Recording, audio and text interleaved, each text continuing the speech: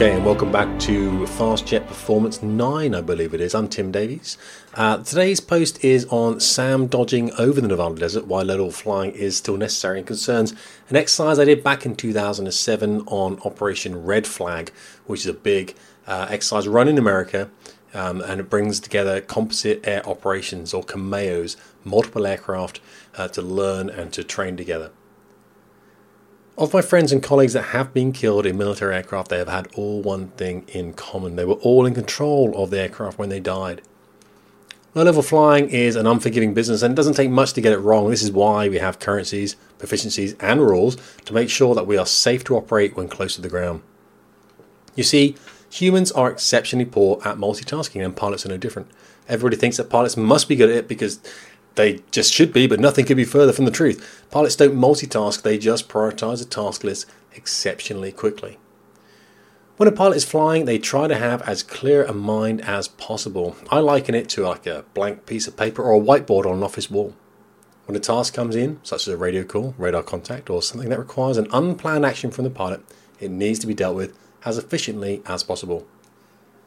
It's like the task is automatically written onto the whiteboard, but only one task can fit at any one time.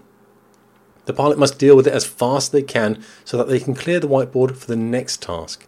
Sometimes this might mean that the task gets half done or postponed as the next task that has come in is deemed more important. This is called prioritization. If one task is ongoing when another task comes in, then the pilot will attempt to compartmentalize the task, putting them both onto the whiteboard. In this case, both tasks are now being done poorly. If another task comes in and the pilot cannot clear the whiteboard quickly enough, then task saturation can occur. It is at this point that most of my friends have been killed.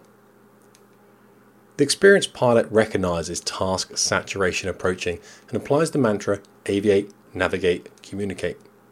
For most pilots, hearing is the first sense we lose when we become overloaded. You miss a radio call. Personally, when I stop being able to effectively communicate with my formation or with air traffic, I recognize this as my first indication that all is becoming too much. At this point, especially if I'm at low level, I prioritize the flying of the aircraft and step my height up a little. I prioritize the flying. The quote here is, you start with a bag full of luck and an empty bag of experience. The trick is to fill the bag of experience before you empty the bag of luck. I have a friend who was a rear seater or a WISO, weapons systems operator in a Tornado GL4 that crashed on the east coast of England. They were flying at 250 feet when the aircraft hit a flock of birds and lost power to both the engines. The pilot was so involved in trying to get at least one engine relit that my friend had to initiate the command eject system, removing them both from the aircraft seconds before it stalled, quickly losing lift and impacting the ground. The subsequent inquiry concluded that if the ejection had been over a second later, then they would have both been killed. So, task saturation is a killer, especially when close to the ground. So to practice for it, we gradually load up our students in a controlled environment on instructional and monitored sorties. It is important for us to get them to recognize the onset of overload so that they can do something about it. Now, recent media coverage of fast jet kinetic operations against ISIS targets in Syria and Iraq shows that the majority of the employment of weapons and airborne assets is done from the medium level environment. One can be forgiven for thinking that the practice of low flying has little relevance in modern operational theatres. It is true that it is easier for remotely employed sensor operators of unmanned aerial vehicles or UAVs and fast jet aircrew to discriminate targets from height. It is also true that operating in the medium level airspace gives the battlefield commander real-time eyes on, and in the world of command accountability and moral responsibility, this can be very necessary. In the first Gulf War of 1991, the RAF were convinced that the main threat to their bomber force was from the medium-level Strategic Surface-to-Air Missile System, or SAMs, employed liberally throughout Iraq. With this knowledge, they decided to employ their GR1 and GR4 force in the low-level airborne interdiction, or AI, role against runways and military targets using the JP-233 and 1,000-pound bombs. Within 7 days, they had lost 5 of their Tornadoes from a force of 45, all to anti-aircraft fire from in the vicinity of their targets, although 2 of these have not been confirmed. It was soon realised that a permissive upper air environment through the targeting of any integrated air defence systems, or IADS, would need to be established in order to enjoy uninterrupted targeting capacity in the medium-level airspace, and to keep aircraft clear of the lower altitude manned portable air defence system, or MANPADS, and small arms threats in any future theatre. So why, when the rest of the world has seemingly moved on to medium-level operations, do we, as an Air Force, still teach low-level flying as an essential skill? Low-level flying is one of the most demanding skills that any pilot can learn, and on any platform, including multi-engine or rotary. From 2003 to 2007, I was a 4-ship leader. I was night vision goggles qualified. I was operational low flying qualified, combat ready employed, and I was on a Northern Tornado GR4 squadron. I was also an electronic warfare instructor, responsible for educating my squadron about surface-to-air missile systems and integrated air defence systems so that we could best employ tactics against any threat they posed. I would also work with the qualified weapons instructors, or the QIs, in order to find ways that we could prosecute our missions without being targeted by these systems. Now, traditionally, back in the mid-2000s, most of our planning assumptions would be based on single-digit surface-to-air missile systems, and we would routinely fight against SA-2, SA-3, 6, 8, and maybe even SA-11. The later S-300 and S-400 series, which we know as in NATO as SA-10 and SA-20, would not be something that we'd routinely train for, as we wouldn't really concentrate on them until we conducted training in the medium-level airspace. Now, predominantly during this period, our training was all low-level based, and not surprisingly, we were very good at it. We would fly as singletons and pairs, or 2 or 4 ship versus a hostile threat. Low-level evasion, as that was called, is a complicated skill, and the workload for all involved is high. Now, to improve our crews, we would routinely send them overseas on exercise such as the Tactical Leadership Program, or TLP, in Belgium, which is now in Albacete in Spain. We'd go to Malaysia, India, North America also. On these exercises, most of the Blue Force presentations would consist of stacking the holding area with the bombers from all nations, and this was called the Strike Package. The Offensive Counter-Air, or OCA, consisting of a fighter aircraft, would push some time ahead of the Strikers in an attempt to target enemy air threats. The Strikers would flow behind them, also in the medium-level airspace, which was classed as airspace that would be in the 10s, 20s or 30,000 foot height ranges. On all of the exercises that I participated in, there was only one that ever saw me staying in the medium-level block that I was assigned for the mission. Normally it went something like this.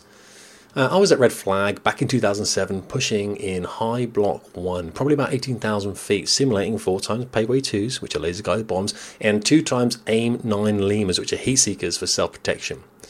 With me, in the formation, we had a couple of air-launched anti-radiation missile or alarm shooters that would attempt to target a tactical SAM that our planners had identified in the target area. I was to drop my weapons from 18,000 feet onto a bunker, which was my target that day. We'd push behind some Mirages and F-16 CJs who were in the self-escort role. It was good to be behind the CJs. They could throw beyond visual range or BVR missiles like the best of them, and could inadvertently offer our formation some protection. The US Navy F-18s were playing red air, and very quickly our strike frequency came alive with our Exercise Airborne Warning and Control System, or AWACS, calling hostile threats inbound. As a formation, we'd all briefed a range from the hostile threats that we'd either need to abort at or detonate to low level. As the red air closed in on us, it quickly became apparent that a decision was going to have to be made.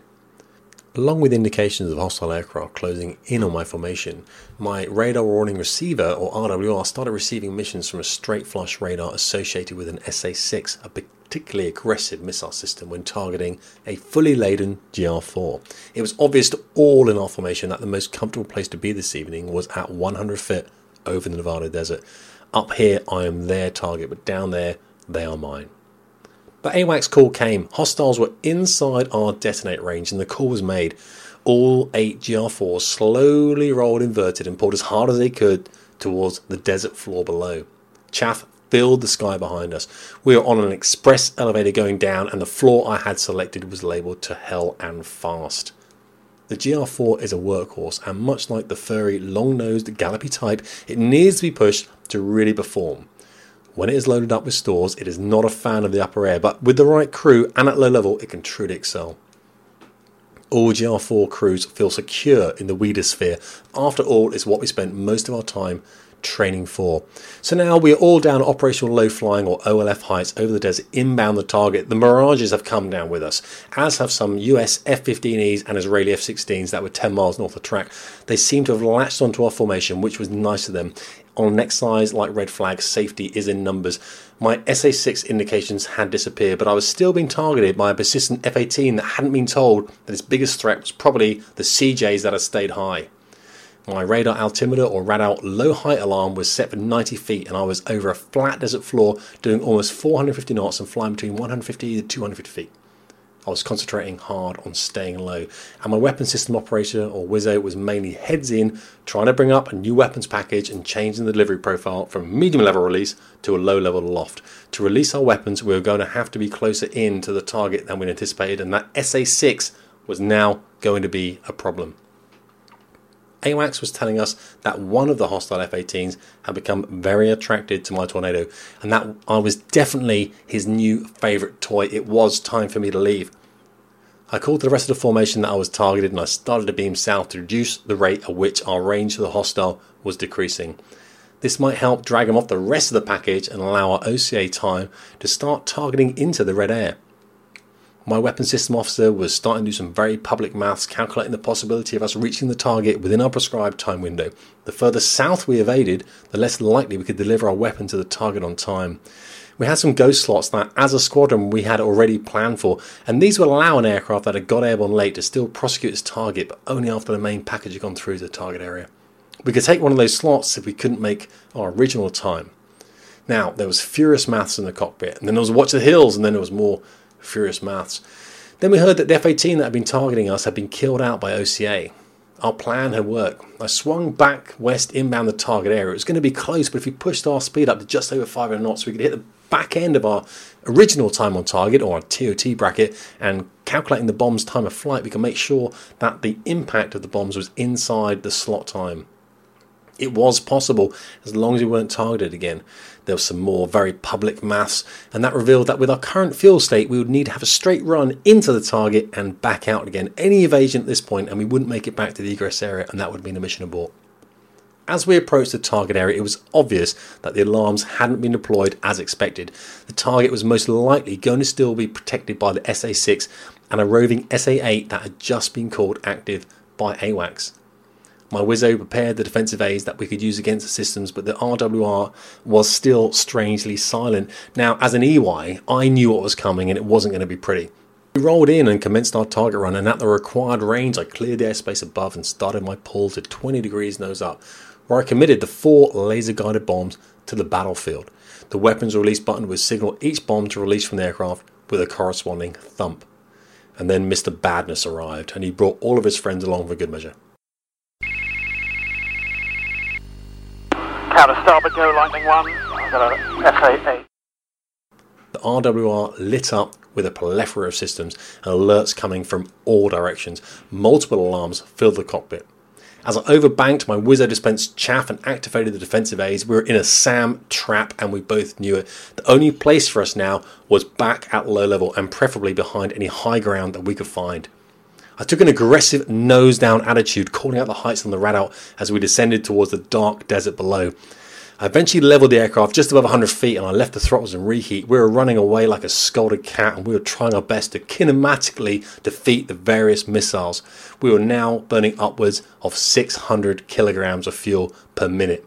And we needed to find some rocks and fast. We were burning far too much fuel to make it home. Eventually I deselected the reheat and I headed for the high ground. Magic, Wolf 2 defends, Mud 6, Bullseye 280, 46 miles, egressing north. Another warning of an active missile launch, then another. To say the cockpit was busy was an understatement. The AWACS strike frequency was alive with flight leaders all reporting the new SAM launches. One of our alarm-carrying Tornadoes had managed to target into a system, but we were too occupied to work out which one. We finally made the high ground and hid low in the desert floor. For a few miles, the mountain range routed parallel to our egress trek, and one by one the SAMs dropped from the RWR. I brought the throttles back to conserve fuel, and as I rolled out on east, the lone F-15C closed into 2 miles battle. We ended up going home together, providing each other with mutual support. As we reached the egress point, we slowly climbed, and my new playmate slipped back into a trail position for the recovery back to Nullis, our fuel situation prompting for an expeditious recovery. It was a furiously busy sortie for all players, and rightly so on one of the last days of the exercise. We'd lost one tornado from an SA-11 that he stumbled upon, but none from Red Air.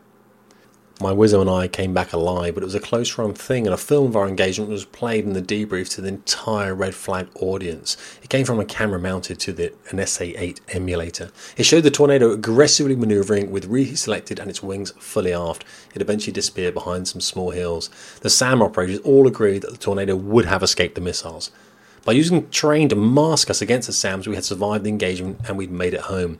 Now, I could tell you another story of a German tornado escaping both SAMs and air threats on an exercise in Alaska by running away through the mountains at low level and against exercise rules. Or another story of how a colleague escaped a particular persistent Turkish F-16 over Germany whilst on TLP, again by using the low-level environment. I also have a friend who was a Naval Harrier pilot, and using the low-level environment, he was the last person ever to drop a 1,000-pound bomb from a low-level attack profile whilst he was serving in Afghanistan. Now, the low-level environment can challenge even the best of pilots, so its utility as a learning instrument is compelling. If pilots are unable to use it to practice task prioritization when in benign environments, then they will struggle with it when it is called for in anger. This is why we continue to train our pilots in the practice of low flying, as we recognise its continued necessity for when things go wrong. Look at it as a way of helping to fill the experience bag before the one containing luck becomes empty. And remember, low level is your friend. Hey guys, thanks for listening. Longer posts than normal. Hopefully it gives you some kind of insight into what we do when we go on exercises, especially the big exercises that we conduct in North America. Thanks for listening. Any feedback, please hook me up on Twitter, LinkedIn, on the site itself in the comments. That's a great place to put that stuff there. I'll make sure I talk to you guys and I'll answer those as well. Again, thanks for listening. Tim Davies, Fast Jet Performance.